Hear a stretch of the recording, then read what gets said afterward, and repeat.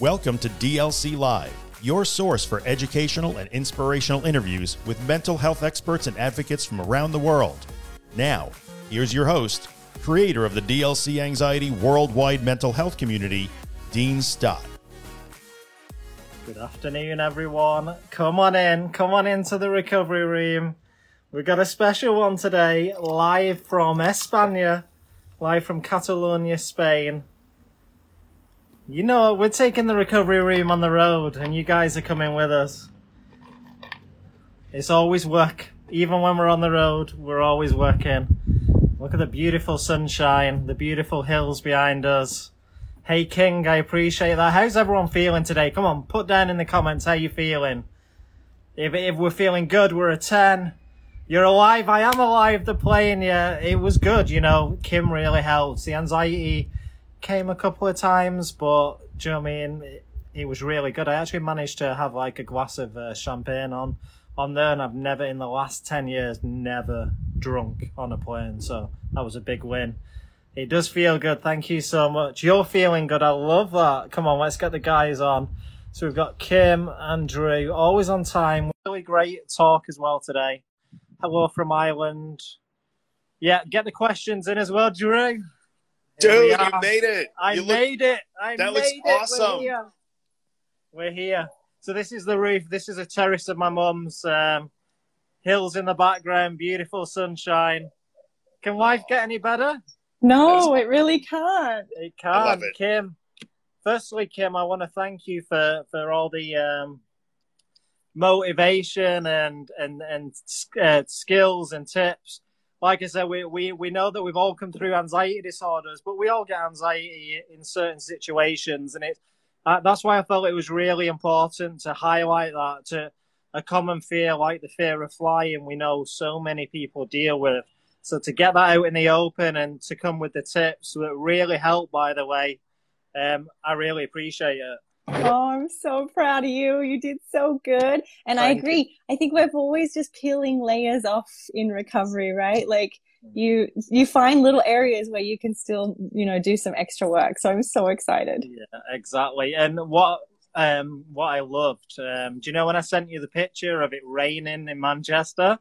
And were you running, by the way, when you came back? Yeah, I was walking. You're like, Dean, listen. Just because it's raining, that doesn't mean that that's danger, and that really stuck with me. Like planes don't go back in the hangars, Drew, do they, when it starts raining? Yeah. No, I've flown through some pretty nasty weather, and I don't like it. But no, yeah, and it was really, really good. There was times where the anxiety came, but it was, honest to God, it was nothing major, and it was more beforehand. Before boarding, I started to get nausea and having to go to the toilet, and more the physical side of that. But once I was on and got into the groove of things, yeah, it was good, man. So thank you so much to both of you. Yes, really appreciate so it. Good. Drew, if you just want to explain the topic today and why you chose it, it's a really good topic, yeah. Yeah, it's a thing that gets talked about a lot in the communities, and my Facebook group is always a hotbed of topics. So, those fine people always tell me what to talk about, which is great. And the whole, friends, family, relationships thing as it relates to anxiety and recovery is always a big question.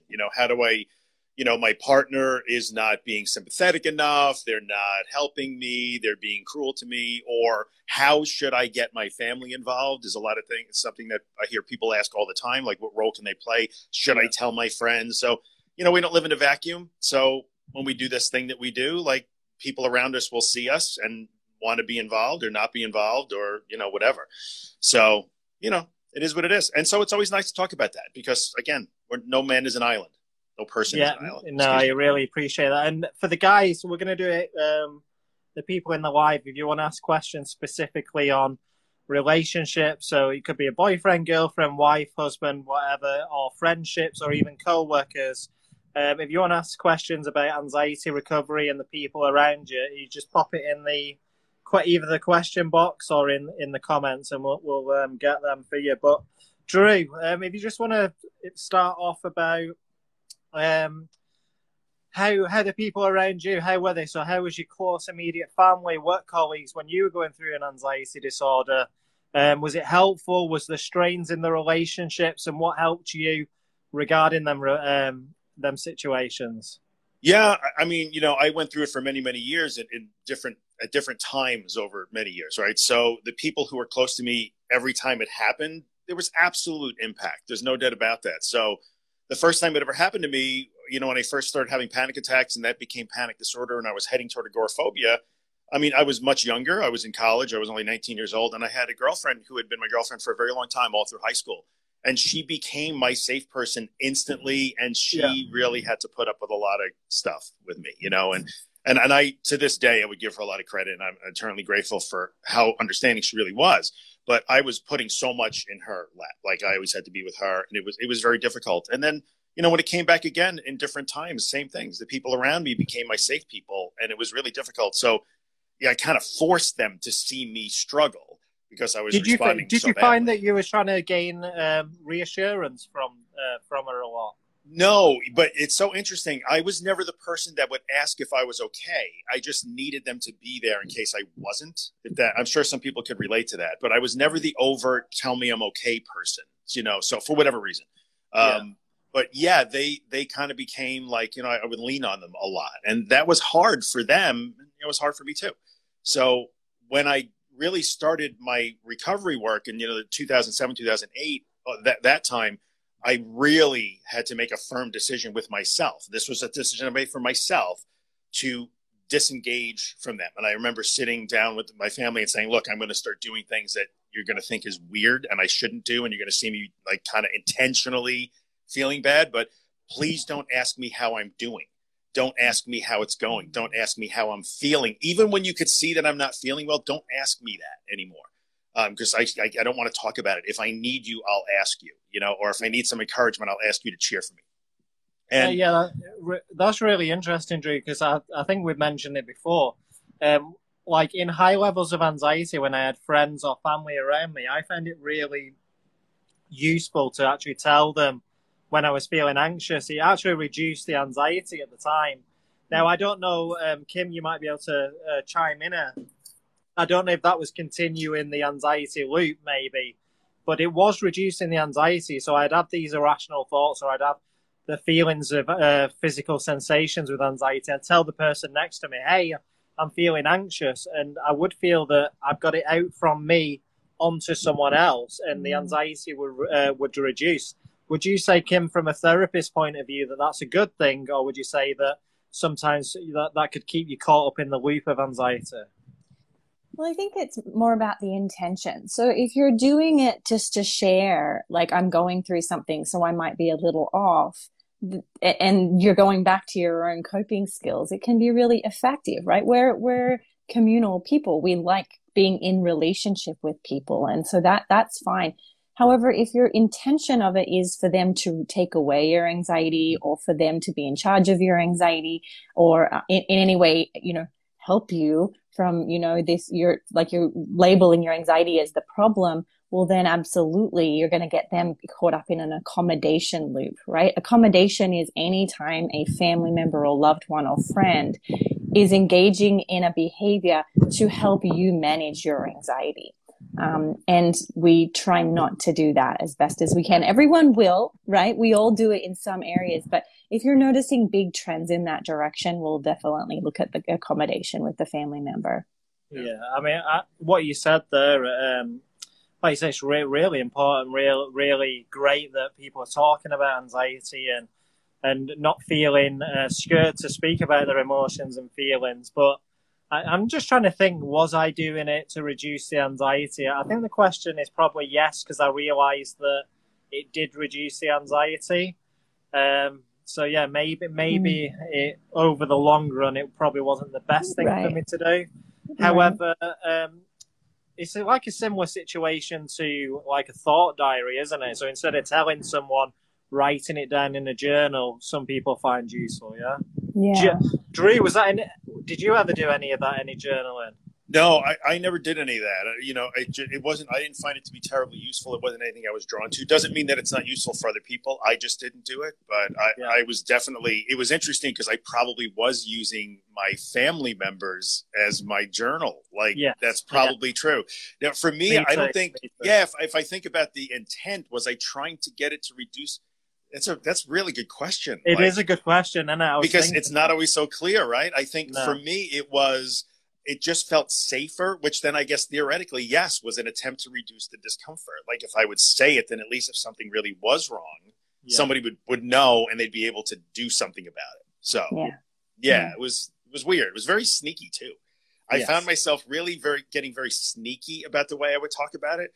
I would make jokes about it and start to this stupid anxiety. Yeah, I know. I heard you say that. I heard you say that last time, and yeah, that's not a line that I did. I didn't try and do it that way, but that's really interesting that you wouldn't directly speak about it. You'd almost nonchalant say it. Yeah.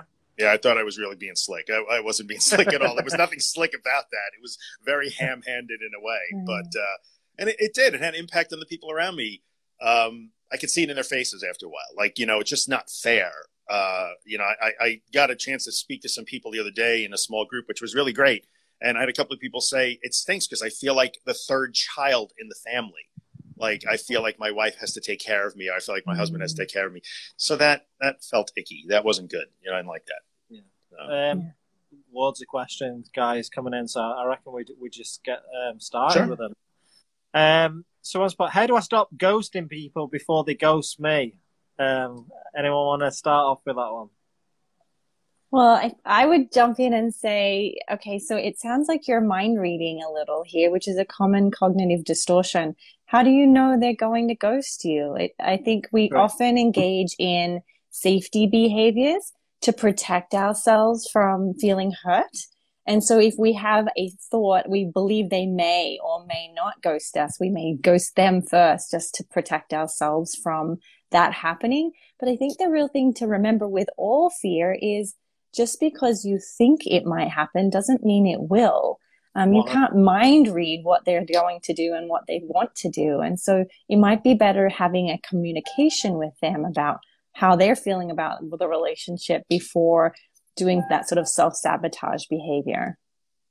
Yeah. And I always say this, and I really think it's something I'm really passionate about. When people say, hey, how do I stop thinking? How do I stop thinking these anxious thoughts? It's not the thoughts that cause the anxiety. It's the well, obviously we know it's the behavior towards the thoughts, but it's that anxious response, for me anyway, that then causes the anxiety. So I get a thought, but then my heart would start racing. I'd start breathing funny or whatever. And then because I had this response, I would validate that thought then and say, well, this must be real because it's causing these sensations, right? Right. Yeah. So I was going to say, the question was, how do I stop ghosting people so they don't ghost me? Is that what the person said? Yeah. Okay. Yeah. I have an answer for this because I did that.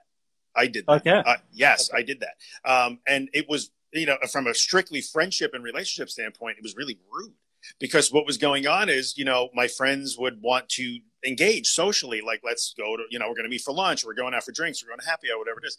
And no, I couldn't, air quotes, couldn't do that. I didn't want to do that because I was very anxious leaving the house and being on my own, and I was afraid to panic.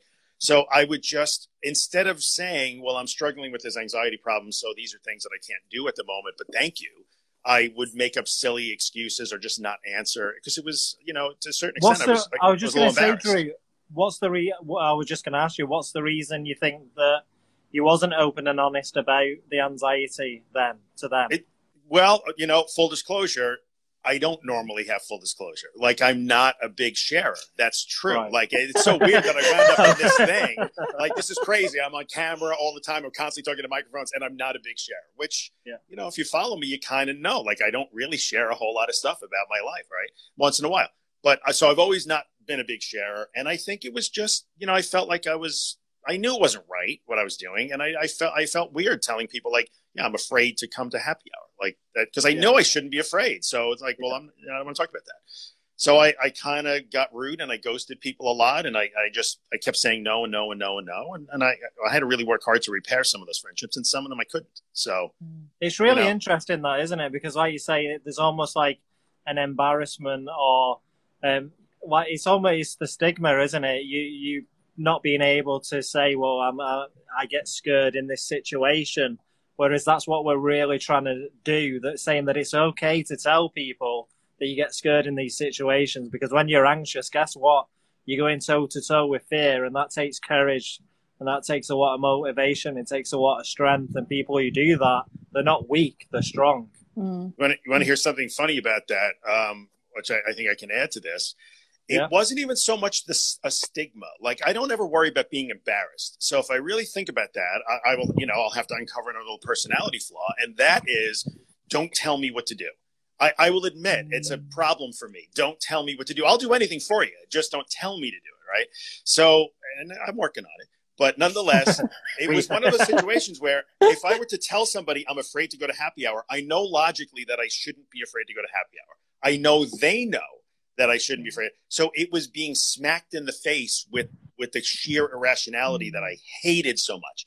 And it was almost like being told, nobody told me what to do, but it was almost like, well, now I have to confront the fact that I should be doing this. So like, don't make me confront the irrationality here. I want to go hide. So it wasn't so much embarrassment or stigma. It was that, as crazy as that sounds. That's convoluted, I know, but that was my crazy head. Yeah.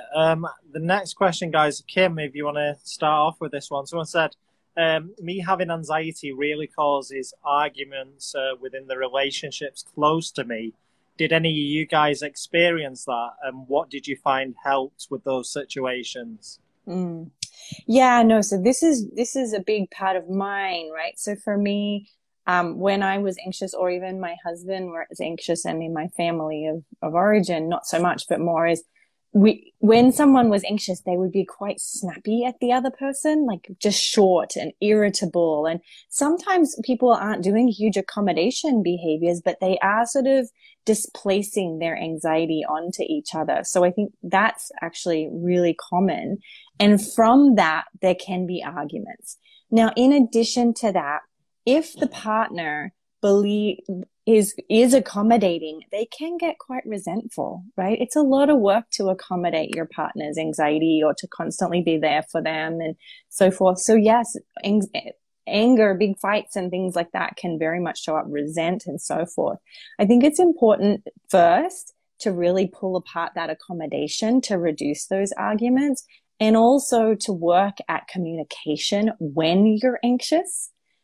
Because it's a huge thing. I know I do it, especially sometimes with my kids, is I'll be like all sharp and scratchy, and it's not cool, right? And then I have to be like, wait, what's happening? So I think that those are some ideas that you can talk to, but it's mostly about communication. Hey, I'm having a hard time. I'm going to be over here doing what I need to do. Like Josh would say if he was here, like, who gets credit? I'm going to be taking care of it. You're allowed to have your feelings about me having anxiety, but we're going to communicate about them carefully and respectfully instead of in a blaming, shaming way. Yeah. How about you, Drew? I don't think it was so much arguments because, again, like the argument, this is so funny. A little bit of therapy for me today. I'm really confronting some stuff that I really hadn't thought about. That's great. It's great. Like, interestingly, not so much arguments, because anybody who knows me personally is going to have a hard time believing this, but I would back away from that, which is 180 degrees. Normally, I'm not argumentative or confrontational for the sake of it, but I've never, avoided that. I prefer to talk about stuff and get it settled, right? But in those times, it would be like, no, I don't want to get into an argument because I'm arguing from an absolutely irrational, indefensible point of view. So no, I would back away from the arguments, but there were many times that I could see it in their faces. Like, again, like, can I just get 10 minutes to myself? I remember very specifically one day, it was, the look in my wife's face was just, at the time.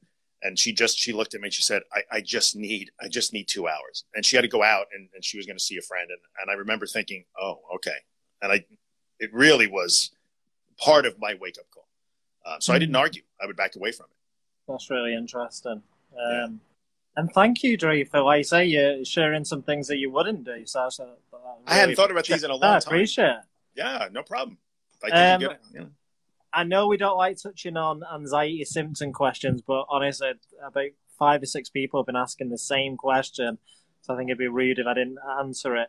So they're just saying about breathing anxiety. How do you help with that? So if you're hyperventilating, what would you say the best thing to do in that situation is?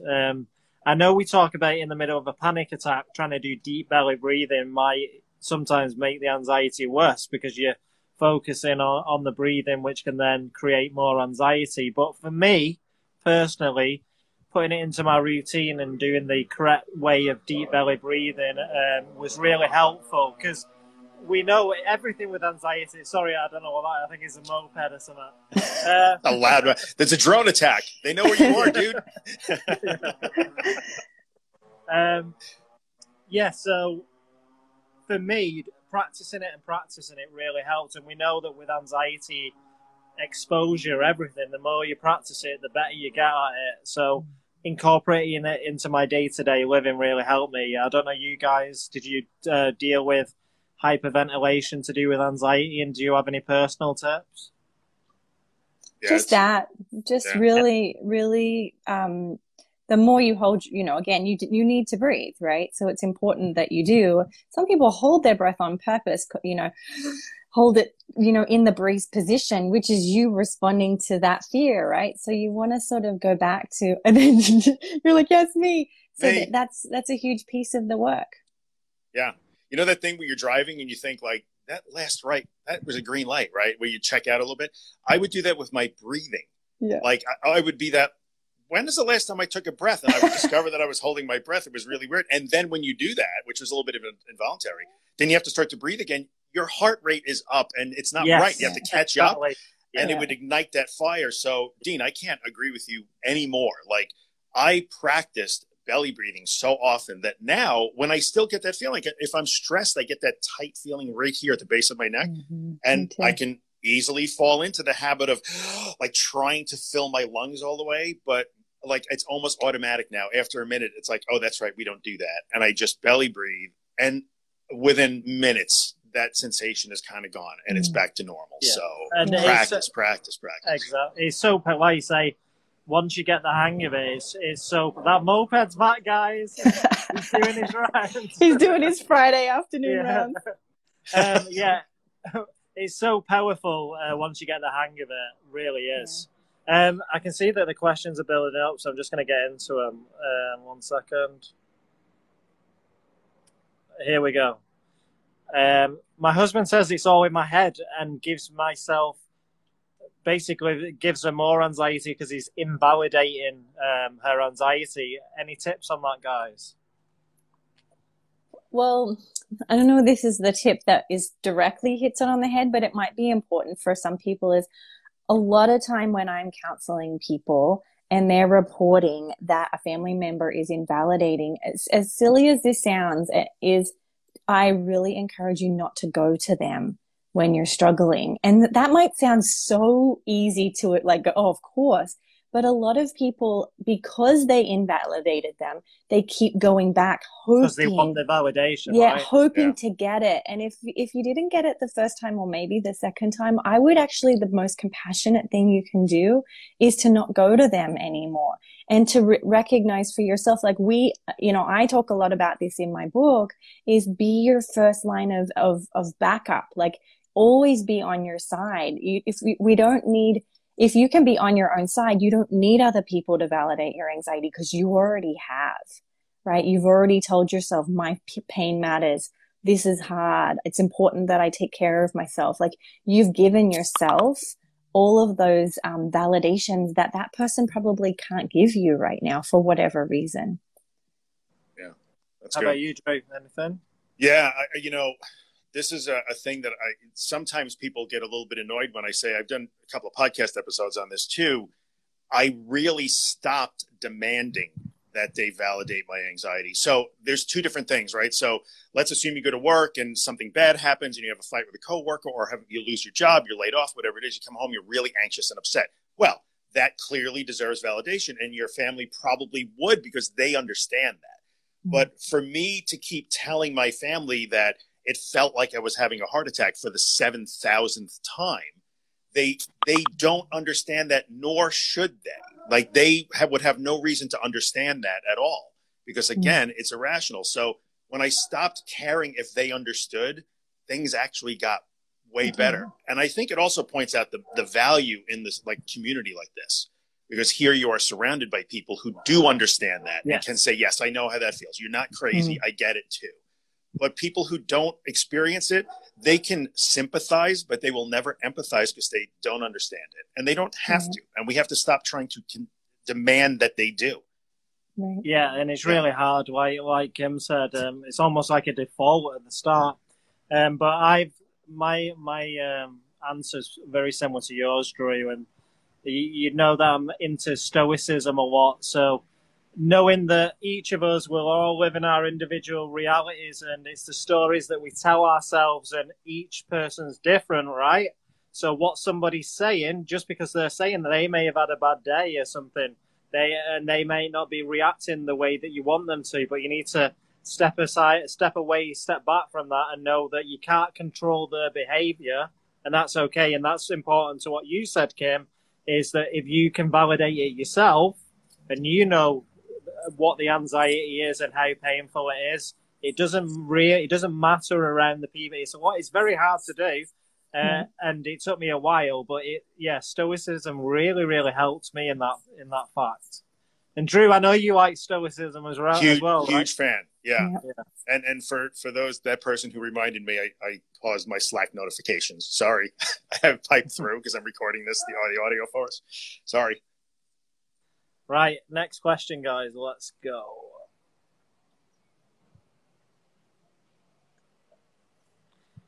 So it's a little bit, I'm unable to go out. How can I stop having worries about it? I just can't go out of the house.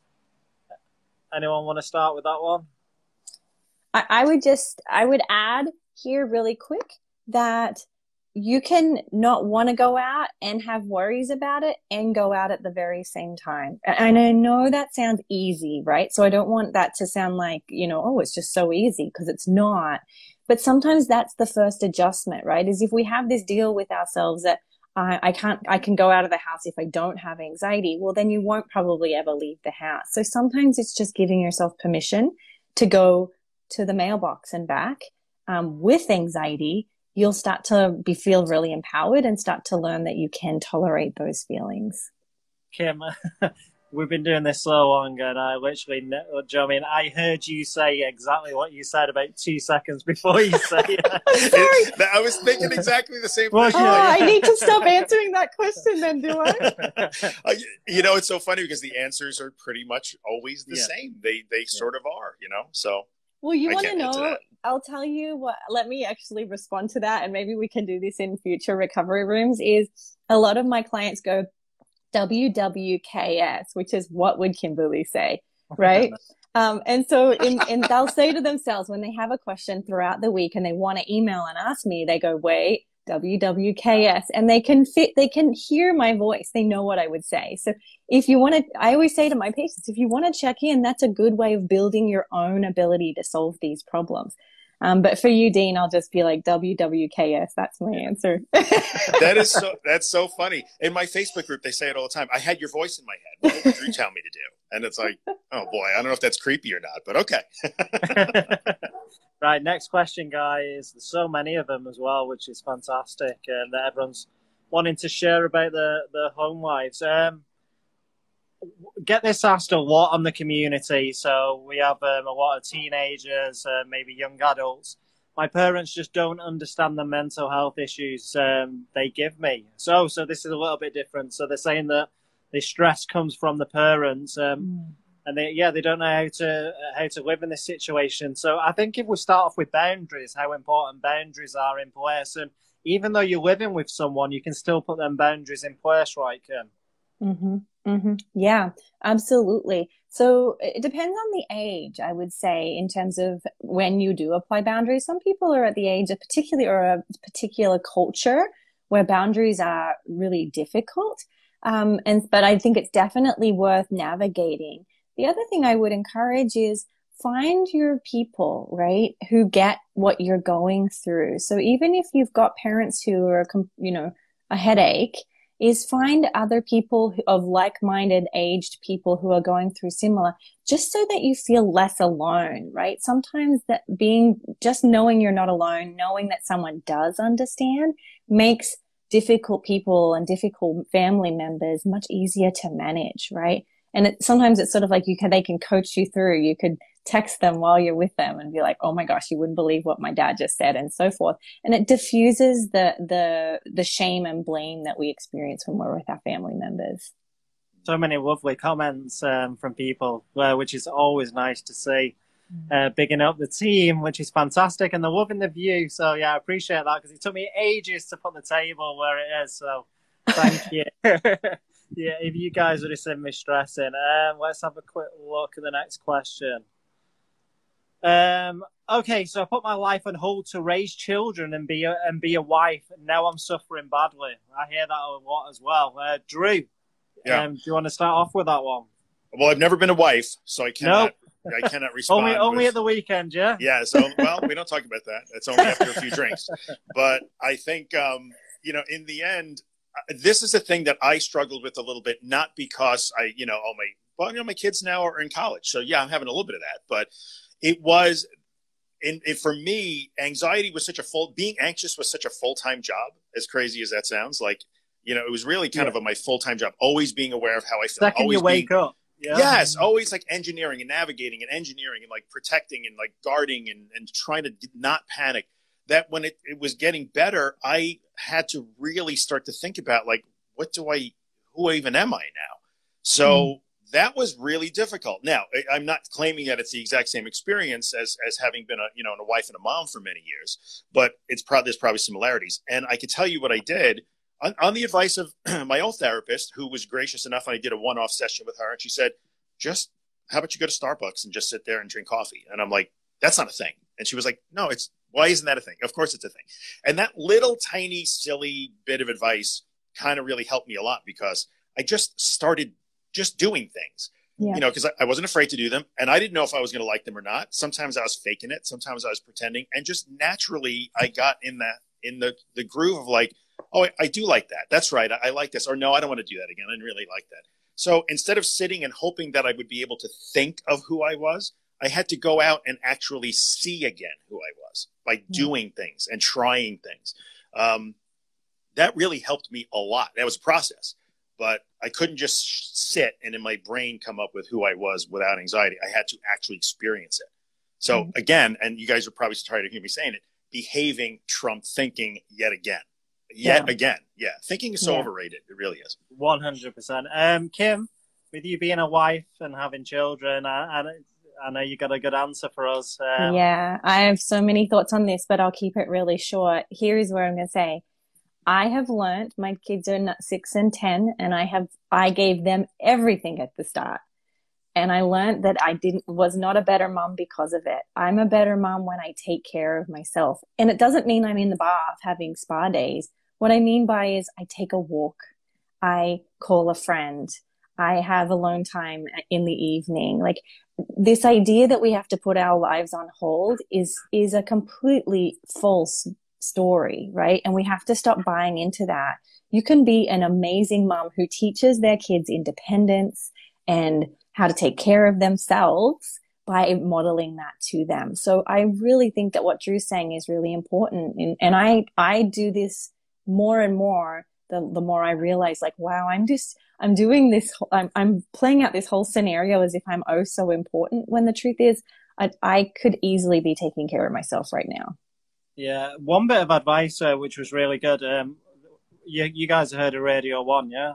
The BBC Radio 1, the radio station. Mm-hmm. They have a celebrity doctor on there who's actually a good friend of mine. And she gave some really good advice, which was think of a hobby that you did when you was 12, or when you was a child that you really loved, and find time to connect with that hobby again. Yeah. And I did it. It was swimming, so I went back swimming, and it was really beneficial for me, because they're like, you enjoyed that as a kid, you just don't have the time to do it now. Just take some time out during your routine to do something that you like, and yeah, it'll really help you overall. And it was really good advice. Yeah. Good stuff happens too. These guitars behind me that everybody always points out, I wouldn't have them if I didn't get that advice. Yeah. I'm like, oh, I used to be really musical, so I went and bought a cheap guitar, and I'm like, I'll teach myself how to play. And then here you go. Now I've spent too much money on guitars, they don't play well. So how many have you got now? Be careful. 6? I had more. No, I have 3. I had 3. more. So yeah, we've sanity has prevailed. Yeah. Excellent. Right, next, these questions are just building up, guys. Okay. So we get asked this a lot. A lot of people saying they miss their old life before their anxiety disorder. Life stopped. Can't be alone for years now. Can't even leave the house. What can I do? Start tiny. And it's all about these small steps that you make, and you need to be rewarding yourself. Just telling yourself how well you're doing, how hard and difficult the road is, but you're continually going forward. We always say recovery is not linear. It's not a straight line. There's going to be humps and bumps in the road, but you will get there. It might take you a little bit longer than myself or than Drew, than Kim, but everyone's journey is different. And no matter where you are on the journey, if you do have relapses, guess what? You're in a much better position than you was at the start, because you now have these new tools. You know how to deal with the anxiety. So you're never going back to square one with a relapse, and you will get to the end. And just start small, like Drew said.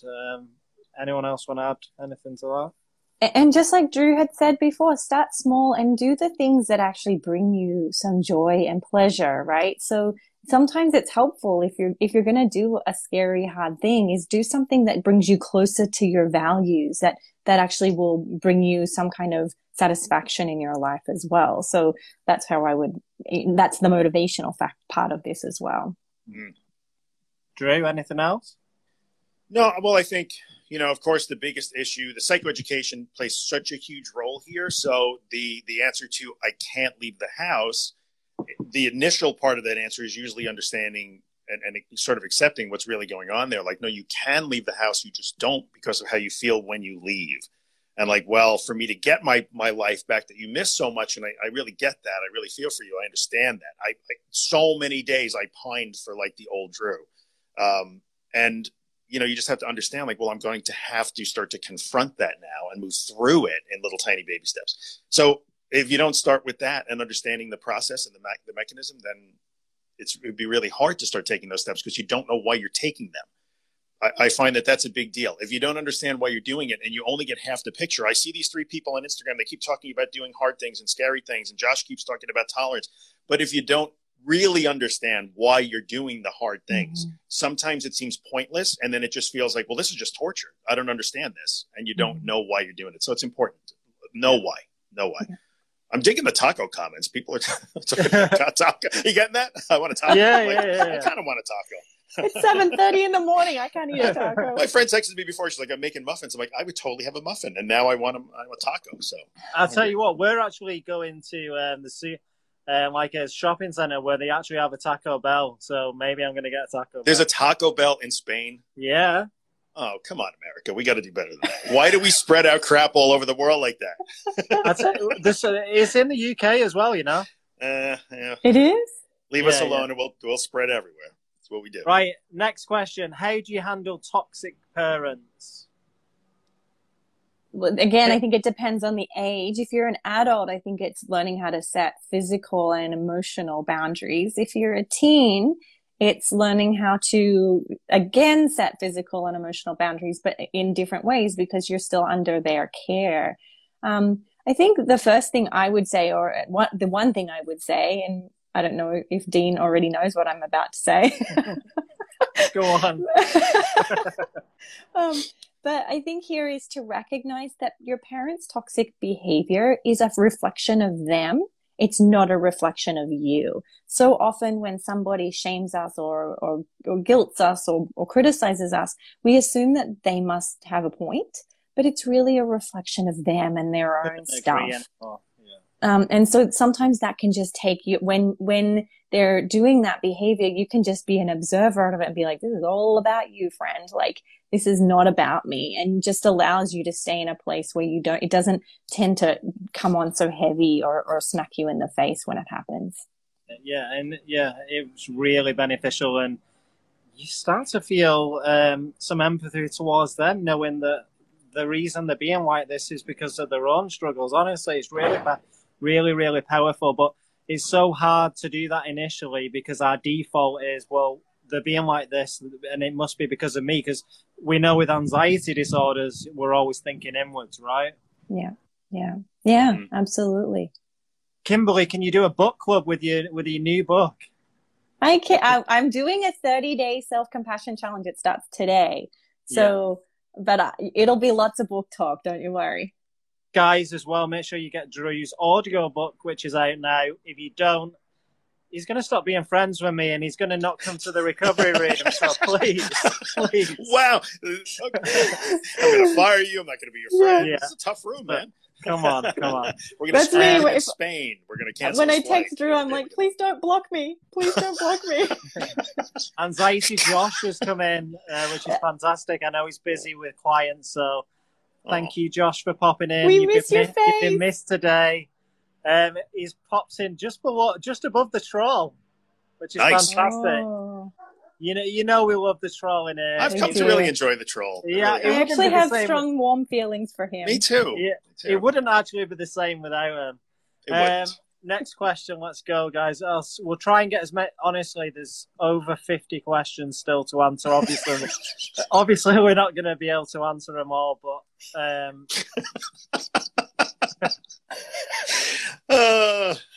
Hi, Josh. Good. Even my dog thought that was funny. Hear him in the background. Right. So, how do you recover if you have no support? Told no one wants to know all this. So basically, they feel like they're isolated, they're alone, and they can't tell anyone and get support from them. What would your advice be? Use this community, right? Exactly. Oh my goodness. If I had this community, I feel like it would have been so much easier. And I did it alone, mostly because I was too proud to tell anybody. Even a lot of my husband didn't know what was going on. But if I had this community, I would have worked through so much of the shame of feeling alone and isolated. When you know other people are going through it, there's this sense of like validation and like, okay, if Dean can do it, and if Drew can do it, well, I can do it too. So just use this community.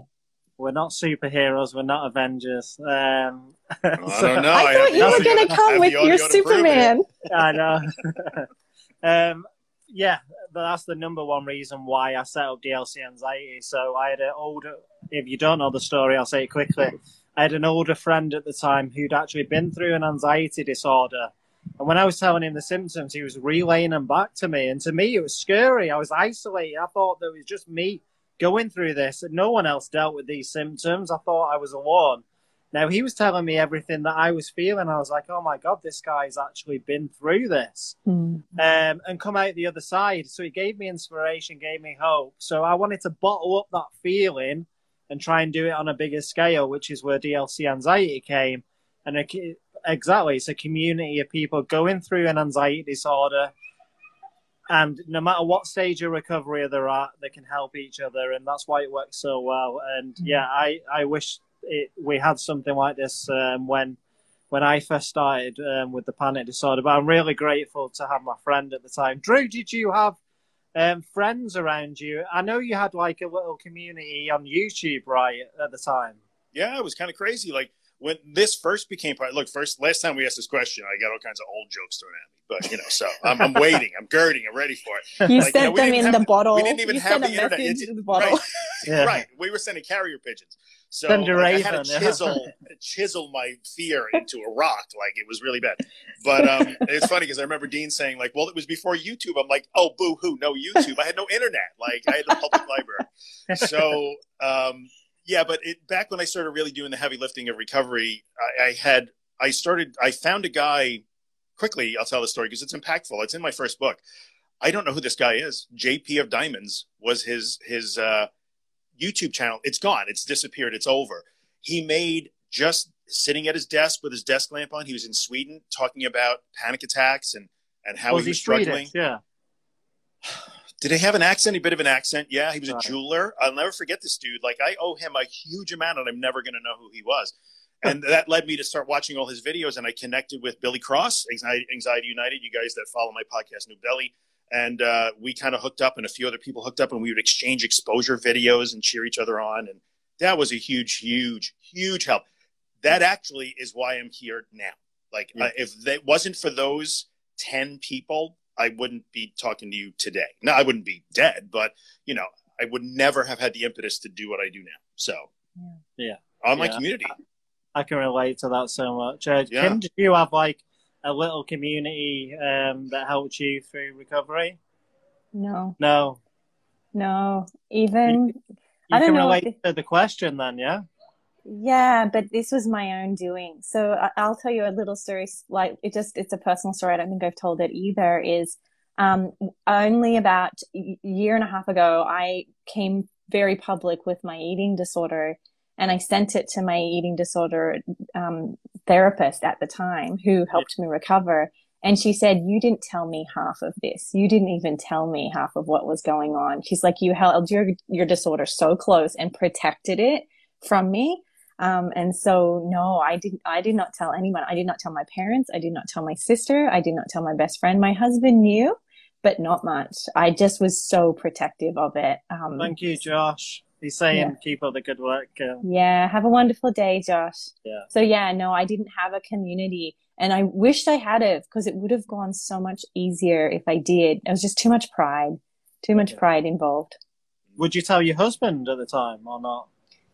No, I mean, he saw me counting calories and restricting food and compulsive exercising and staring at calorie numbers for hours, but it didn't really impact him as much. I was going to say, do you know, because you were doing that on a day-to-day basis, I imagine, do you think that almost became a norm for him, and he realized how he would just be like, "That's what she does." And I was a personal trainer. I was my whole thing. So for him, he was like, "That's just what she does." That's what I did for like 8 years. It kept my eating disorder very strong. That's interesting. Yeah, thank you for sharing that, Kim, obviously. Yeah. Right, I'm going to try a couple more, and then I'm going to go and, I don't know, drink some cava or some sangria, I reckon, yeah? Go to Taco Bell. Go to Taco Bell. I have to go right at 8:30 because I have my first client of the day. Problem. We'll do two more, and then a little outro, and then enjoy the weekend, I guess. I have a fear of people coming too close to me, mostly boys, because of the past. So maybe this person's had a bad experience with men or boys, and they fear, obviously, a future relationship. So this can be a really tricky situation depending on an individual situation, right? I guess this needs an individual approach for someone to know just exactly what route to take and what advice to give, Kim, from a therapist point of view. Yeah, and this is more about body boundaries, right? So I think the thing is, we've been raised to believe that we should just do what other people tell us to do, and that, everybody kind of can do what they like. And the thing to remember here is that you get to set boundaries with your body as long as you're communicating and setting them clearly, and explaining to someone, like, it's okay to say, I've had some struggles in the past, and it's hard for me to let you touch me, but I'm going to take it slow, and with building trust, we can move in that direction if that's what you want. But it's also very okay to say, I would prefer you not to touch my body, right? So you get to make your own body boundaries depending on what your own situation is. That's very much yours to decide. I constantly am telling my children, like, it's your body. You get to say who touches it, right? And I think that's an important message. Yeah. It's good. One more question. I'll do one that I know Drew will lead off with, and then... Oh boy. Get it, Drew. Get it. Can't wait. Is this a kale question? Kale, yeah. Where's the best kale story? Where's the best kale?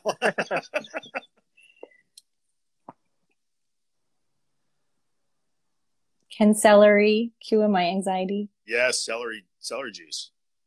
It's all about the celery juice. So Copper says no.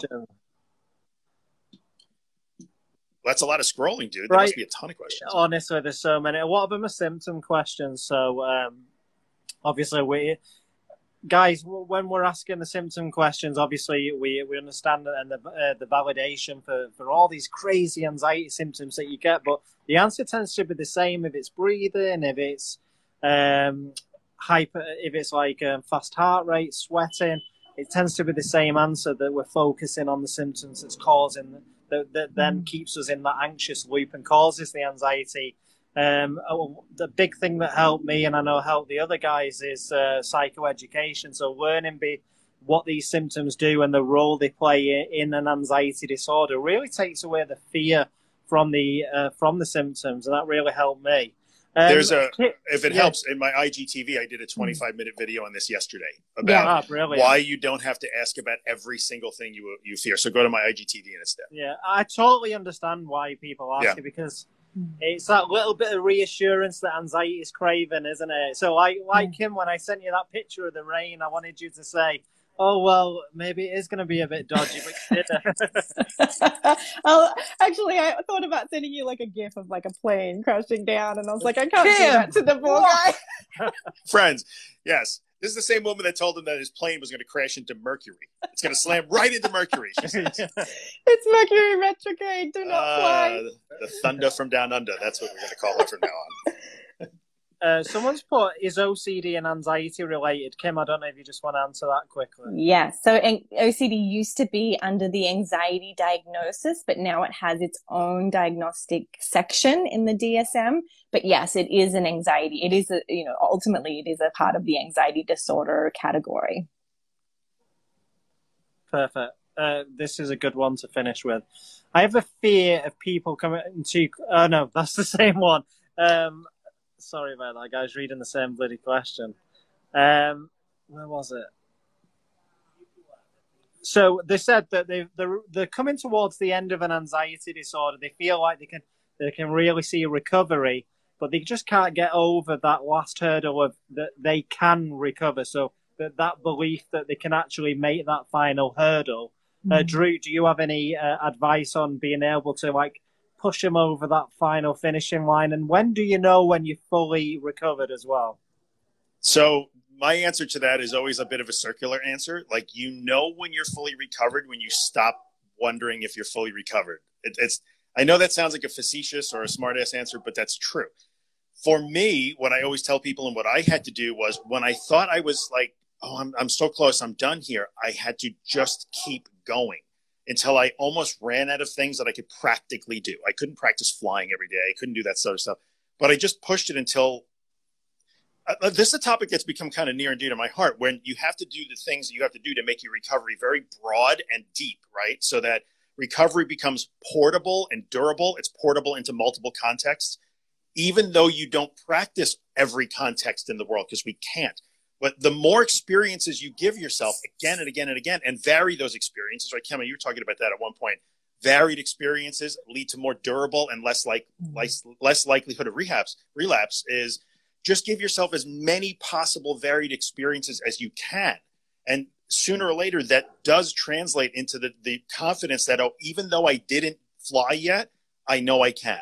Yeah. That's what makes your recovery durable and portable across multiple contexts. Varied experiences again and again and again.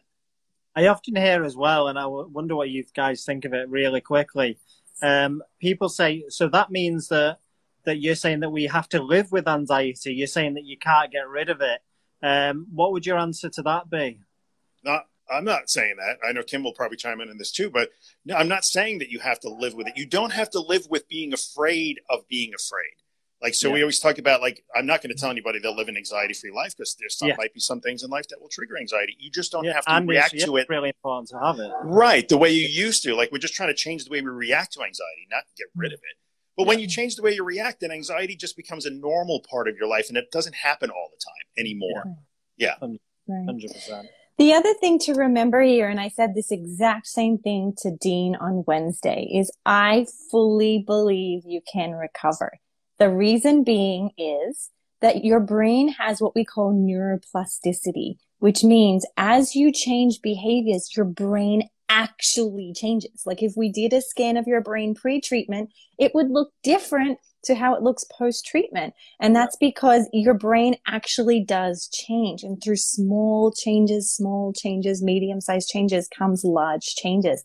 And so everybody's brain is able to have neuroplasticity. Everyone can learn Spanish. It takes time, but it's possible with baby steps. So I want to say to the person who asked the questions, like, I fully believe you can recover, right? I fully believe you can recover.